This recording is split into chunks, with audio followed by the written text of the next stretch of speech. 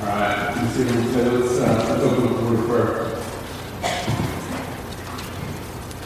Father, you know in Psalms you tell us that your word is more precious than gold and silver. And so we want to have that attitude today as we approach Revelation chapter 3. We're praying that we would treasure what you have to say to us. We're praying that we would value it greatly, and that whatever else we may want to think about or whatever else we may be tempted to think about, that right now, in this next little stretch of time, that our minds would be focused in, and that we would be thinking about the treasure that is found in your word. We're praying today that as we look at the church at Philadelphia, that we would be encouraged, that we would, in some cases, be challenged, but that we would have a desire to hold fast to your word. Father, help us today to rightly treasure and value the gift that we've been given, the opportunity to gather together and to hear the preaching of your word. This is not some religious exercise that we're going through. This is not just what we do every week, but rather this is the very word. These are the very words by which we can have life. And so we're praying, as always, that the gospel of Jesus Christ would be clearly articulated, that you would be honored, that your Son would be made much of, and that we would leave here today, and that we would be different because your word has changed us. Father, help us. We need it. We need your Spirit today. Help us to hear what your word has to say. In Jesus' name we pray. Amen. The best of times is the worst of times. How the novel Tale of Two Cities by Charles Dickens opens, and although it's a classic line of literature, I think it's a line that could probably describe the two men that I'm about to tell you about. These two men both claim to be ministers of God with radically different results and radically different paths. The first man served in ministry for over 40 years. To say that he faced some rocky times during his ministry would probably be an understatement of epic proportions. For 40 years he ministered, and for the most part, no one listened to a word that he had to say.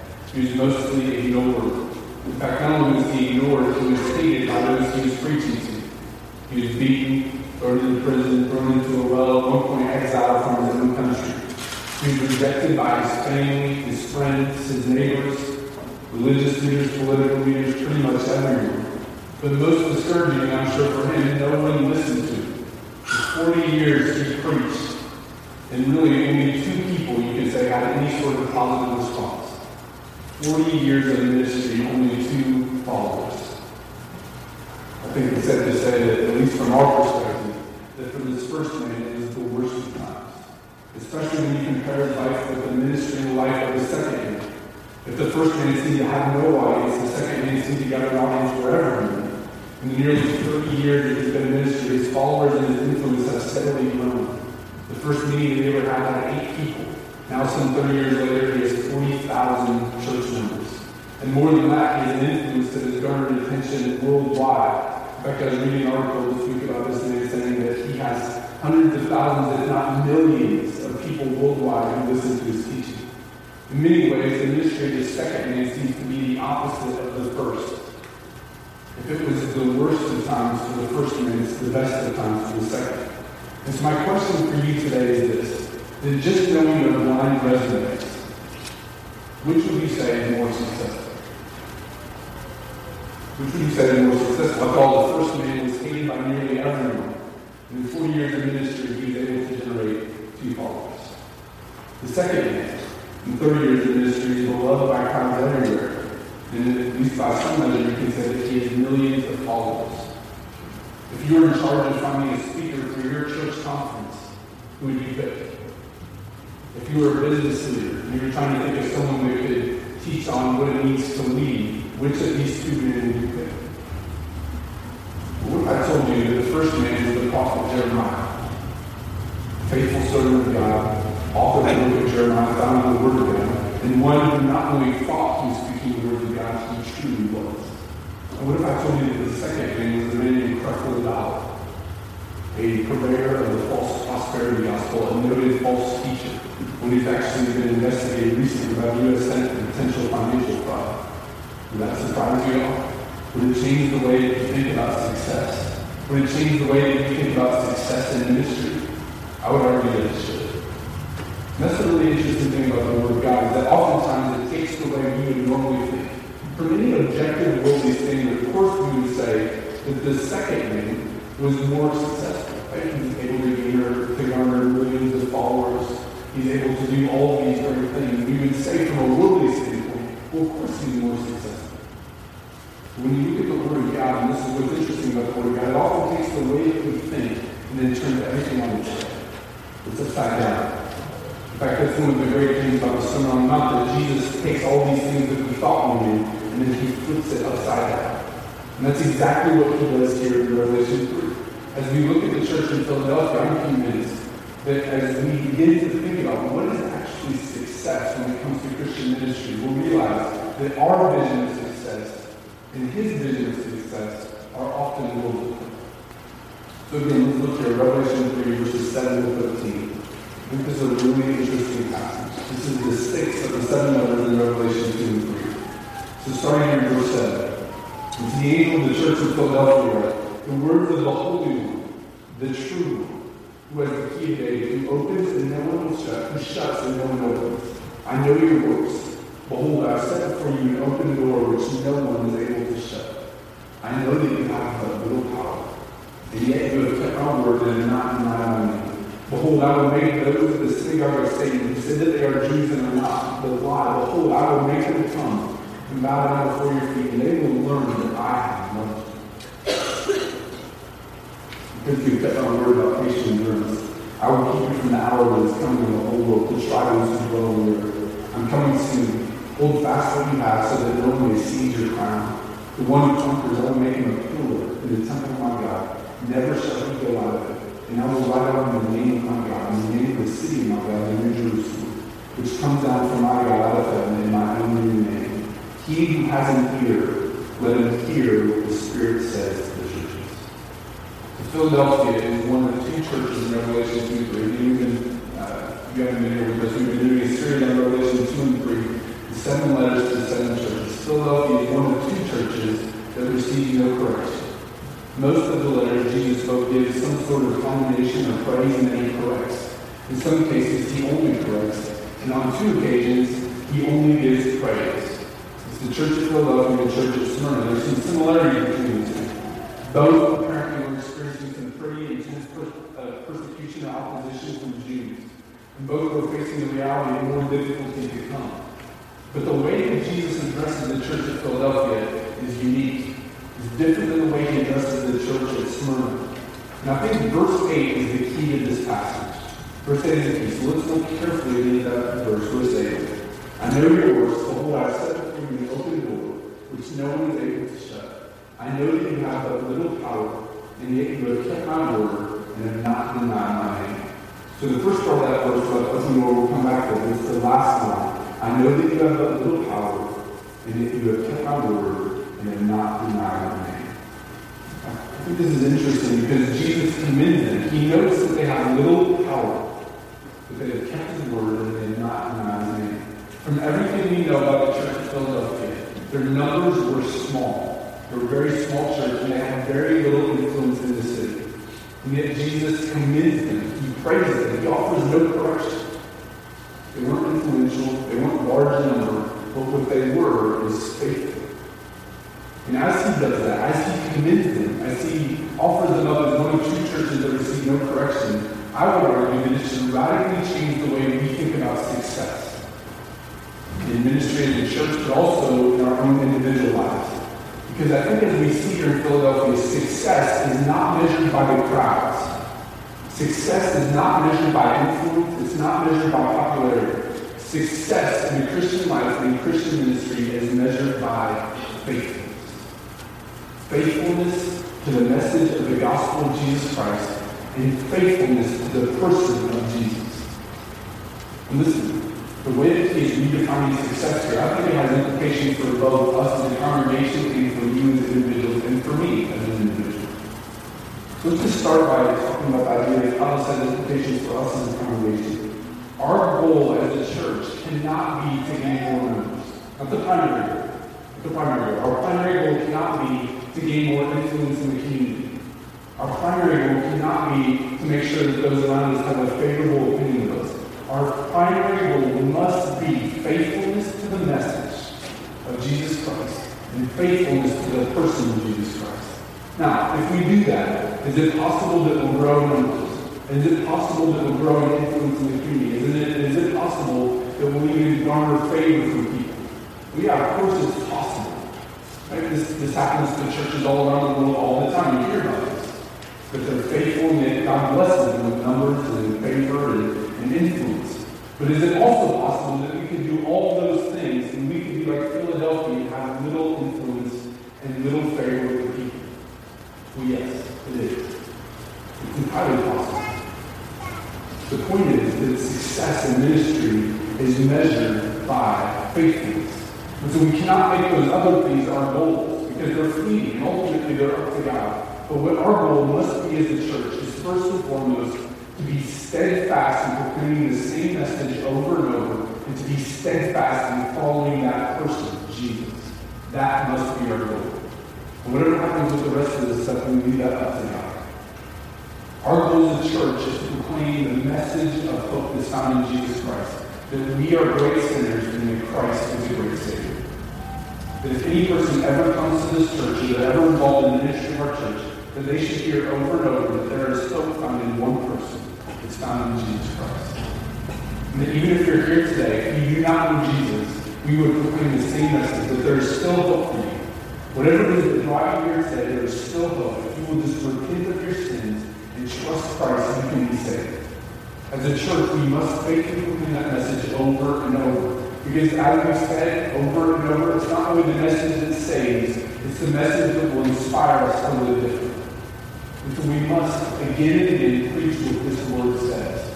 We must be faithful to hold on to Jesus and faithful to hold on to the person of Jesus and faithful to hold on to his message.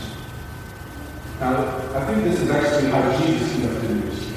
I don't think that Jesus was interested in garnering huge crowds. He's more interested in being faithful to the Father and faithful to the message that he can give. In fact, to illustrate that, let's look at a story that I think is pretty fascinating in John chapter 6.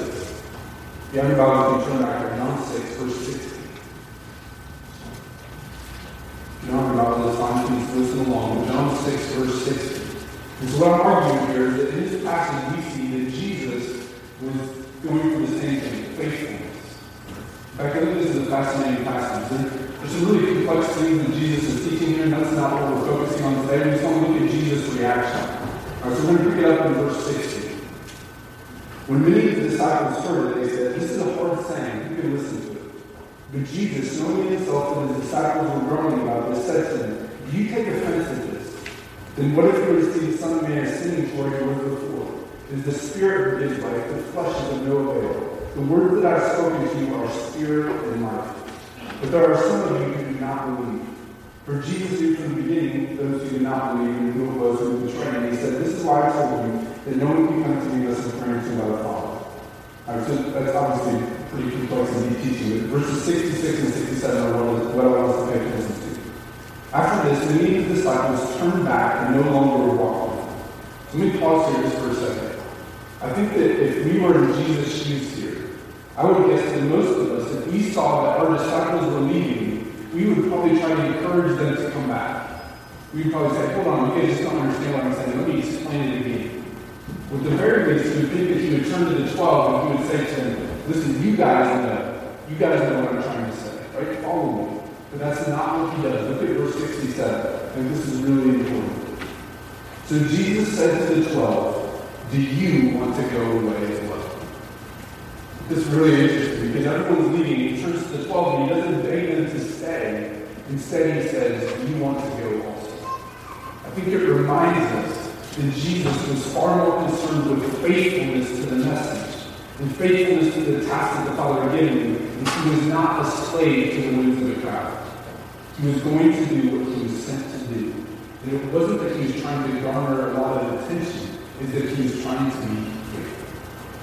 Now, just for the sake of finishing the story, let's look at how in verse 68 and 69. Simon Peter answered, "Lord, to whom shall we go? You have the words of eternal life, and we believe and have come to know that you are the Holy One of God."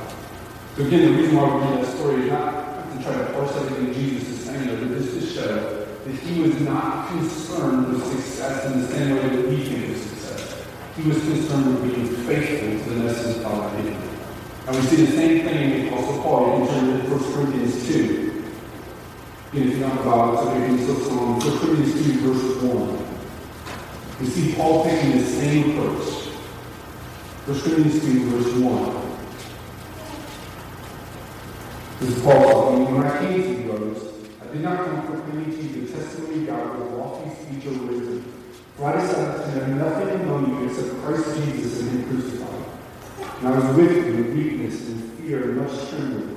And my speech and my message were not in plausible words of wisdom, but in demonstration of the Spirit and of power, that your faith may not rest in the wisdom of men, but in the power of God.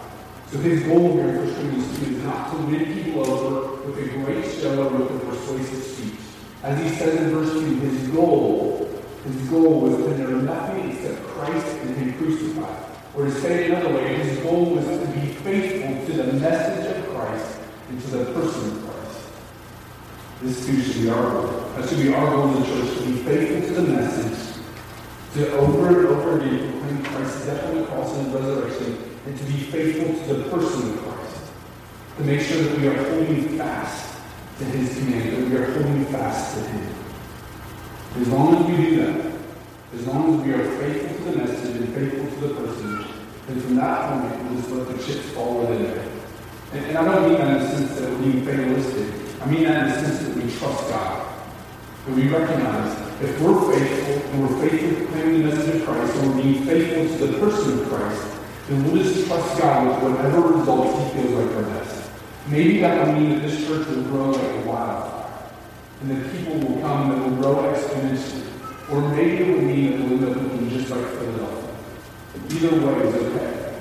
Either way is fine. Our goal is to be faithful, to leave the rest up to Him. And so here's what I think that means practically for our church. It means that in every ministry that we have here, we should make this our goal to be steadfast to Christ and to be steadfast in the message. So for example, in our children and youth ministry, our primary goal in our children's and youth ministry must be being faithful to the message of Christ and being faithful to the person of Christ. Now, that doesn't mean that we can't have fun in kids or youth ministry. It doesn't mean that our youth should never go bowling together, or that our kids should not do games or make crafts or whatever the case is.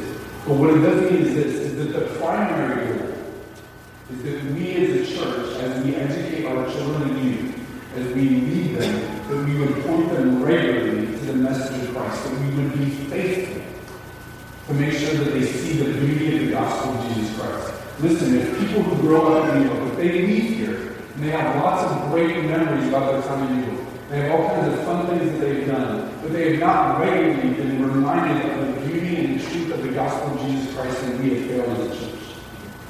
And oftentimes, I've seen this just from my experience in student ministry, churches will prioritize all those fun things because they think if their kids can just have a good experience, they'll think positively about church. And listen, again, we're not opposed to doing fun things, but what we're saying is what our kids and youth need more than anything is for us to be faithful to the message of Jesus Christ. Because that is the goal. And that attitude should carry over to every single ministry in the church, even ones that may seem less obvious. For example, building and grounds. Even our building ministry should be driven by a desire to be faithful to Christ. So, for example, here's one way that looks this stuff out in our congregation. Since we rent a building, oftentimes we're asked, when are we going to get a building of our own? There's nothing wrong with asking that question. But when we ask that question, we must always frame it in this context. Will having a building help us to be more faithful to the message of Christ and more faithful to the person of Christ? We must always frame it in that way. We can never say, will this be easier? Will this be more comfortable? But we have to start by saying, will this help us to be more faithful to the message and faithful to the person of Christ? And we can go down the line. Every single ministry that we have here, that is how we must think about it. The preaching ministry. If it ever comes to a point where I stop preaching the gospel of Jesus Christ, if it ever comes to a point where I stop sharing with you the word of God, if it ever comes to a point where in my own personal life I am not faithful to follow Christ, then I need to go. It's just all there is to it. Because at the end of the day, this is the goal of the church. That we would be faithful. We're reminded that by what the Church of Philadelphia does, that it's not about numbers, that it's not about having lots of power. It's about clinging steadfastly to the message of Jesus Christ. And as a church, that should be our goal. It doesn't mean that we don't have other goals. Doesn't mean, for example, that we're not trying to be creative in the way that we minister to our kids and our youth. Doesn't mean we're not trying to be creative in the way that we reach out to the community around us. Doesn't mean we're not trying to have influence in the community that we're in. But it does mean that we cannot do those things at the expense of faithfulness. It means that faithfulness to Christ is our first and foremost goal. And as I mentioned earlier, that should be our goal not just in the church, but also in individuals. I think as individuals, the goal is the same, to be faithful to the message and the person of Christ.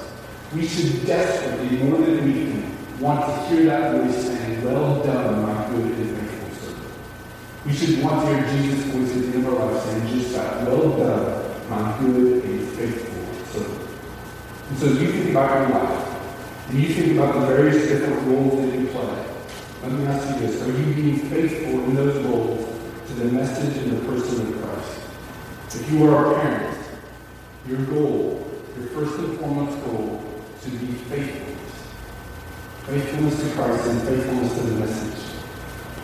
The first thing that you should want for your kids is that because you are their parents, they have seen over and over, and they have heard over and over, the beauty and the majesty of the gospel of Jesus Christ. That should be your primary goal as a parent. Now, that doesn't mean that they'll necessarily be Christians. Again, we're saved by grace alone, so that's up to God. But it does mean that as a parent, our goal is to over and over and over again help our kids to see the beauty of Christ. And listen, that takes priority over everything else. There may be some things that you really want for your kid. Maybe, for example, you really want them to be socially accepted. And there's nothing wrong necessarily with wanting that for your kids. But that must take a back seat to helping them to see the beauty of the gospel of Christ. And listen, sometimes those two things will be in conflict with each other. Right? Sometimes to follow Christ will mean that you will lose social acceptance. And so you have to make a decision as a parent that what we are going to prioritize is not to help our kids be socially accepted, but to help our kids see that Christ is a great Savior.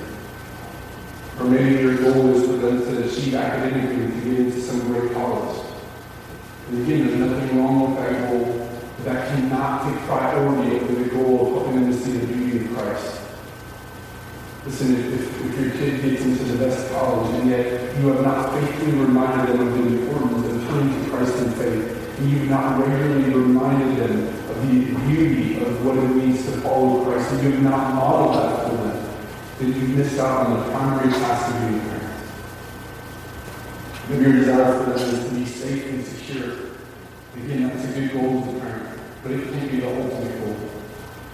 The ultimate goal must be helping them to see that Christ is worthwhile.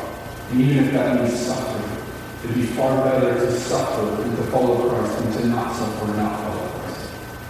So listen, if you're a parent, your first and foremost goal must be being faithful to the message. If you're married, the goal is the same. It's faithfulness. The goal of being married is not to get your spouse to love you more, to get your spouse to act in a certain way, or even just to partner with your spouse in parenting. No, your goal is to be faithful. It's to be faithful to Christ, to regularly point your spouse to the hope that's found in Christ, to regularly love your spouse in the same way that Christ loved you. Now listen, your spouse may or may not respond favorably to that, but that's beside the point. The goal of faithfulness is not to generate results, but rather it's to be faithful. Here's what I mean. We're not faithful as a church so that we can grow in numbers. We're not faithful as parents just so that our kids will become Christians. We're not faithful in our marriage just so that our spouses will love us more. Now maybe those things will happen, maybe they won't. Maybe if we're faithful in the church, we grow in numbers, but maybe not. Maybe if we're faithful as parents, our kids will come to know Christ, maybe not. Maybe if we're faithful in our marriage, our spouse will love us more, but maybe not. So the motivation in all of these things is that we love Jesus. And that we understand what he did on the cross. And we understand what he sacrificed for us. And we love him. That's why we're faithful. It's not because we want to do so that we can accomplish something, that we're somehow manipulating God. Who is faithful, who gave all these blessings. No, we're faithful to Christ because we love him. And we trust him for the results. We're faithful. And so we're faithful in every area of life. Because I know some of you here are not married, you don't have kids. And so I would say that this too applies to you. Maybe, for example, on your job, I would say the goal is the same, to be faithful. To do your job in such a way that at the end of the week, every week, you say, this week in my job, I was faithful to the message of Christ, and I was faithful to the person of Christ. Faithfulness cannot be sacrificed at the altar of job advancement or boss approval or in the name of getting things done. Being faithful to Christ means that we are faithful to Him in every area, including our jobs. And listen, I don't know what that looks like for you in your particular situation. That's something that you have to figure out. But I do know that this is the goal, to be faithful. For those of you who are younger, you're students, I would say this, the goal is the same. Don't make fitting in your goal. If you're a middle school, high school student, or college student, don't make fitting in your goal. Don't make popularity the goal. Don't make academic achievement or extracurricular achievement the goal. Make your goal faithfulness. Faithfulness to the message of Christ and the person of Christ, which of course, first and foremost, means that you recognize and turn from your sin and trust in Christ. That steadfastness, devotion, faithfulness, that's the goal. I think the church at Philadelphia reminds us of this. Listen, they have little influence. They were not big in number. They were not making a big dent in the city. And yet they held fast to Jesus' name, and they held fast to the message. And Jesus can do it. It should be a model for us. Now, maybe you're thinking, I'm not sure if this is worth it. Maybe you're thinking, wouldn't it just be better if we had the church was bigger? Wouldn't it just be better if my kids had a really bright future? Wouldn't it just be better if I advanced in my career? Wouldn't it just be better if everyone accepted me? Is it really worth prioritizing faithfulness over all of these things? I wonder if the church of Philadelphia was asking the same questions. I wonder if they were wondering, is this worthwhile for us to be so small in our influence? Is this worthwhile for us to be so pushed to the edge of society? I wonder if they were wondering, is this worth it? I think it's possible. I don't know if they were. But what I do know is this, the vast majority of this passage, Jesus is trying to encourage the church of Philadelphia. It is worth it. In fact, that's the tone of this passage. She's encouraging them. He's saying, I know you have little power. But you're being faithful. And he's saying, I want you to continue to do so. And then for the rest of the passage, she offers a promise after promise that if they will be faithful, these things will happen. There are more promises in the church of Philadelphia than any other church in Revelation 2. And I suspect that maybe part of this, he's just trying to encourage them. It is worthwhile. And so some of you today may be wondering, is it really worthwhile to be faithful to Christ and faithful to the message? And the resounding answer of Revelation 3 from the letter to the church of Philadelphia is yes. Yes, it is. In fact, he offers several different rewards here for those who are faithful. Starting in verse 9, it says that there will be vindication before our enemy. Verse 9 says this: Behold, I will make those of the synagogue of Satan who say that they are Jews and are not, but lie. Behold, I will make them come and bow down before your feet, and they will learn that I have loved you. Now, this is the second time in Revelation 2 and 3 that Jesus has referred to the Jews as belonging to the synagogue of Satan. It's not exactly probably a politically correct thing to say. But here's the point that Jesus is making. He's claiming that these Jews are claiming to be the people of God, but they're not actually the people of God. Because the people of God are those who believe in the message of the gospel of Jesus Christ. And he's saying that anyone who does not believe this message, and this is what Ephesians 2 says also, ultimately they are following Satan. And really, that is the case for every person in this room today. Either you are following Jesus. And by following Jesus, I don't mean that you're a cultural Christian. I mean that you are actually following him. That you have actually recognized that he is Savior and Lord, and that you are actively making a point to follow Jesus Christ. Either you are following Satan, or you are following Satan. Or following Jesus, or following Satan. And that's important that we say. Jesus is one of the options. Right? So either you are following Jesus, or you are following Satan. Those are the only two choices. You may think that you're neutral. You're not. Ephesians 2, and I think even when Jesus is insinuating here, when he's talking about the synagogue of Satan, he's insinuating there's only two options. Either you follow him or you follow Satan. Those are the only two options. And the point that he's making here is that for these Christians in Philadelphia who are maybe tempted to think, well, this is really rough to keep facing persecution, and I'm sure that the Jews were ostracizing them and casting them aside. He's saying one day, your enemies, this is what he's encouraging the church of Philadelphia, one day your enemies will recognize that you were right. You were right. Right? He says that they will come and bow down. Now, this is actually a really interesting flip of the Old Testament passage. In Isaiah chapter 60, there's a prophecy that the nations will come down, they will come and they will bow down to the people of God. For a long time, the Jews wouldn't believe that this meant that the Gentiles would come and bow down to them. But now Jesus is flipping that, where he's saying, actually, these Jews will come and bow down to the Christians. But the bigger point he's making is he's encouraging the church to say, you may have opponents. You may have those who hate you. You may have those who persecute you. But in the end, you will be vindicated. And listen, that should be encouraging for us too. Maybe you feel overwhelmed in your workplace. Maybe you feel overwhelmed in your school. Maybe you feel overwhelmed in your neighborhood by the opposition to the gospel of Jesus Christ. Maybe you feel like everyone will hate you if you boldly and faithfully hold to the person and message of Christ. Listen, I don't think everyone will, but some might. But the encouragement that we have here is that one day we will be vindicated. In the end, even your opponents will know that Jesus is true. And he is definitively the way, the truth, and the life. And listen, it may not be popular now to follow Jesus. And it may make you more popular to follow the ways of Satan. But in the end, those who follow Jesus will be vindicated. Think of it this way. I'm sure that there were many in Nazi Germany who at the height of Hitler's power felt powerful and right because they were friends or associates of Hitler. I'm sure at the time it felt like this was the right decision. For many, they felt like, well, we should follow Hitler because it'll make us popular and right. But history has shown, right? History has shown that they were tragically wrong. In the same way, it may be more popular to follow the ways of Satan now. But in the end, it will be shown that that was the most foolish choice that we can make.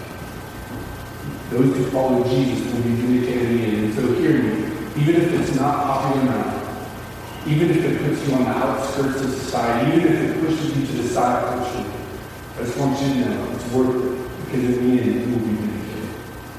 You will be vindicated. It will be shown that following Jesus was absolutely and unequivocally the right choice. Why would we want to live in a way now that associates us with Satan, even if it seems like an enticing choice? Following Christ in the end will be vindication. So that's one of the reasons Jesus gives here. He says, you will be vindicated in the end. You may not be popular now. He's saying to the church of Philadelphia, you are small in influence now, but don't worry, in the end you will be vindicated. He offers up the second reward. He says this, I will spare you from the trial to come. Look at verse 10.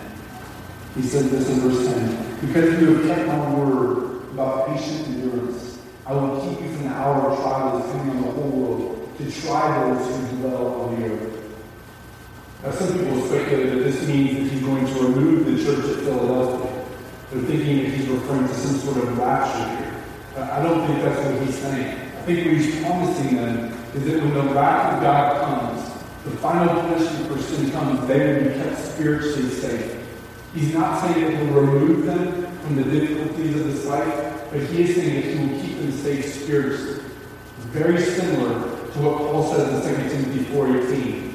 In 2 Timothy 4:18, Paul is talking about being rescued, and he says this, the Lord will rescue me from every evil deed and bring me safely into his heavenly kingdom. I don't think Paul is saying here that God will rescue him physically and keep him from any physical harm. Part of the reason I say that is because by the time Paul was writing 2 Timothy, he'd already faced tons of physical persecution. So he wasn't under the delusion that to follow Christ meant that he would be kept safe physically. What he was saying is that God would spiritually keep him safe and bring him into the kingdom of God. I think he's saying the same thing to the church of Philadelphia. He's saying, if you will remain faithful, I will keep you safe. And you may have to suffer a little bit now, but I will keep you from the great suffering, the ultimate suffering. The wrath of God will be put out for eternity. He's saying, if you are faithful to me now, I will protect you from that suffering. In other words, he's saying to them, endure a little bit now, and I will keep you from the great suffering that is still to come. So think of it this way. I don't know anyone who likes to go to a doctor and get shots. Maybe some of you do. Maybe some of you enjoy getting shots. I think that's strange, personally, that I'm not. Right? But no one I know likes to go and get shots. But the reason why you go is because although there's a little bit of pain involved in getting the shots, it's better than, for example, getting smallpox or getting measles or polio. Right? When we went to Congo, I can't remember what shot we got. I think it was yellow fever. And that shot was really painful. I'll tell you this, I'd much rather get that shot than get yellow fever. And I don't even know what yellow fever does, but this sounds terrible, right?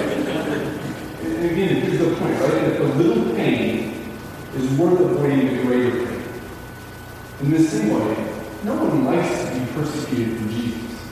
No one likes to have to suffer on behalf of Jesus. But isn't that worth it? If being faithful to Jesus means that we will avoid the greater pain of suffering the wrath of God for all eternity? Doesn't it seem small in comparison? I would say yes. I think that's what Jesus is saying to the church of Philadelphia. He's saying, listen, you may have to endure a little while, but it's small in comparison because I'm going to remove you from the suffering that will come from people who are experiencing the wrath of God. He's saying, I will remove you, I will protect you, I will bring you safely into the kingdom. And then he offers one last reward, verses 11 and 12, and that says security in the ages to come. Verse 11 and 12. It says, I'm coming soon. Hold fast what you have, so that no one may seize your crown. The one who conquers, I will make him a pillar of the temple of my God. Never shall he go out of it, and I will write in the name of my God, in the name of the city of my God, the New Jerusalem, which comes down from my God out of heaven, in my own new name. And then just to finish it, who has an ear, let him hear what the Spirit says to the churches. So here's what Jesus promises to those who remain faithful. They will be made a pillar in the temple of God. They will never leave that place. They will keep their crown. He will write on them the name of their God, and the name of the city of their God, and the name of his own name. Now, for the people in Philadelphia, these would have been particularly precious promises. Philadelphia was a city that had prospered for quite a while, agriculturally and industry-wise. And then in 1817, there was an earthquake that devastated the city. In fact, a lot of people in Philadelphia had to end up moving out of the city, not only because of the devastation, they moved out of the country far away from the city they loved, but also because there were continuous tremors that kept happening. And so the devastation was so severe that for 5 years the Roman Empire decided that the people of the city of Philadelphia didn't have to pay any tributes or taxes. And so in response, for a period of time, the city was actually renamed to Nea Caesarea in honor of the emperor. So there's this great period of instability where people are being forced to leave the city and their city is being renamed. And then Jesus promises them this. He says, I will make you a pillar of the temple of God. And he says, and you will never leave. For the church of Philadelphia, this must have been a precious promise. That you will never have to leave. You may have had to leave your city. You may have had to go a place that you didn't want to. But if you trust in me, there will be a day when you will never leave. Furthermore, he says that he will write on the name of the city of God, which I think is probably some way harkening to the fact that the city was renamed also. The main thing that he's communicating to them is that if you follow me, there is security and stability. There is a sure future that is to come. He's trying to encourage the church. If you will just hold on, whatever difficulty you're facing now, in the end, there will be something far better to come. And listen, I would hope that for those of us who are here today, that would be encouraging for us also. Maybe there's instability in your life right now. Maybe some of you are going through really difficult times. Maybe there's difficulties with your family. Maybe there's difficulties with your work. Maybe there's difficulties with your health. Maybe there's other difficulties that no one knows about. Maybe the troubles of this world are weighing you down. If that's the case, then this passage should be encouraging to you. If you can just hang on, if you can just be faithful, something far better is still to come. Implied in all that, I think, is that Jesus has the power to make these promises come true. That's why I think we should go back to the beginning of the passage, because that's what he's saying at the beginning. Before he makes any of these promises, he talks about how powerful he is. Verse 7, the angel of the church of Philadelphia, the words of the Holy One, the true one, who has the key of David, who opens and no one shuts, who shuts and no one opens. I know your works. Behold, I have set before you an open door which no one is able to shut. He tells them that he is the Holy One, the true one. These are both reminders of his deity. He says that he is the one who has the key of David, who opens and no one can shut, and shuts and no one can open. This idea of the key of David is an idea that comes from Isaiah 22. And the basic idea is that the one who has this key is in sovereign control of the entire world household. Because Jesus is saying he is the one who has the keys to the kingdom of heaven, or to the kingdom of heaven. And the door that he opens, no one can shut. The door that he shuts, no one can open. And so when you start to compile all these reasons, you start to see why faithfulness is worthwhile. Right? Faithfulness is worthwhile because one day we'll be vindicated before our enemies. Faithfulness is worthwhile because we will be spared from the wrath to come. Faithfulness is worthwhile because we have the hope of the future. Faithfulness is worthwhile because we are being faithful to the one who has all the power. Now understand this. Faithfulness will not always make sense to the world. Consider the passage of Creflo Dollar in Jeremiah. Creflo Dollar, the noted false teacher of the prosperity gospel, has millions of dollars to his name. He has millions of followers. He has 2 multi-million-dollar homes, expensive cars, a private jet. He has everything that everyone in this world would want. Jeremiah, on the other hand, died in exile in the country by himself. In fact, we're kind of speculating that's what happened because he was by himself. We're guessing that he died in exile. He died alone. He died only having 2 people ever to listen to what he had to say.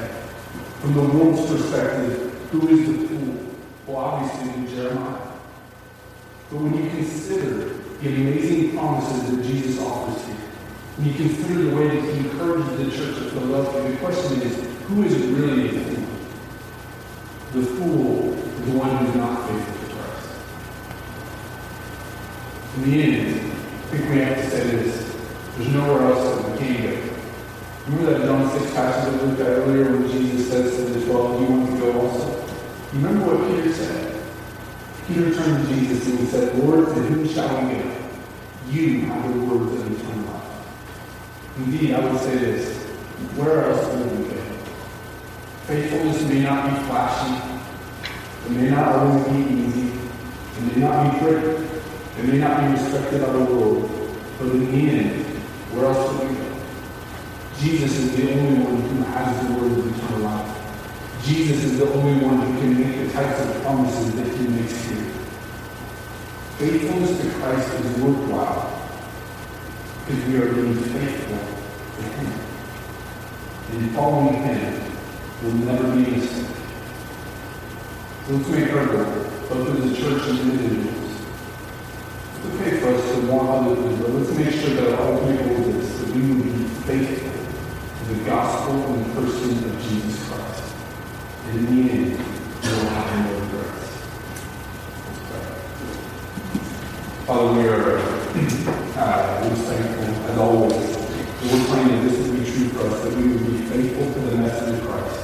That we would recognize faithfulness doesn't always mean that we'll garner more attention, that we'll get bigger crowds, that we'll get respect in the community. But what it does mean is this, that all the promises that we see in Revelation will be true for us.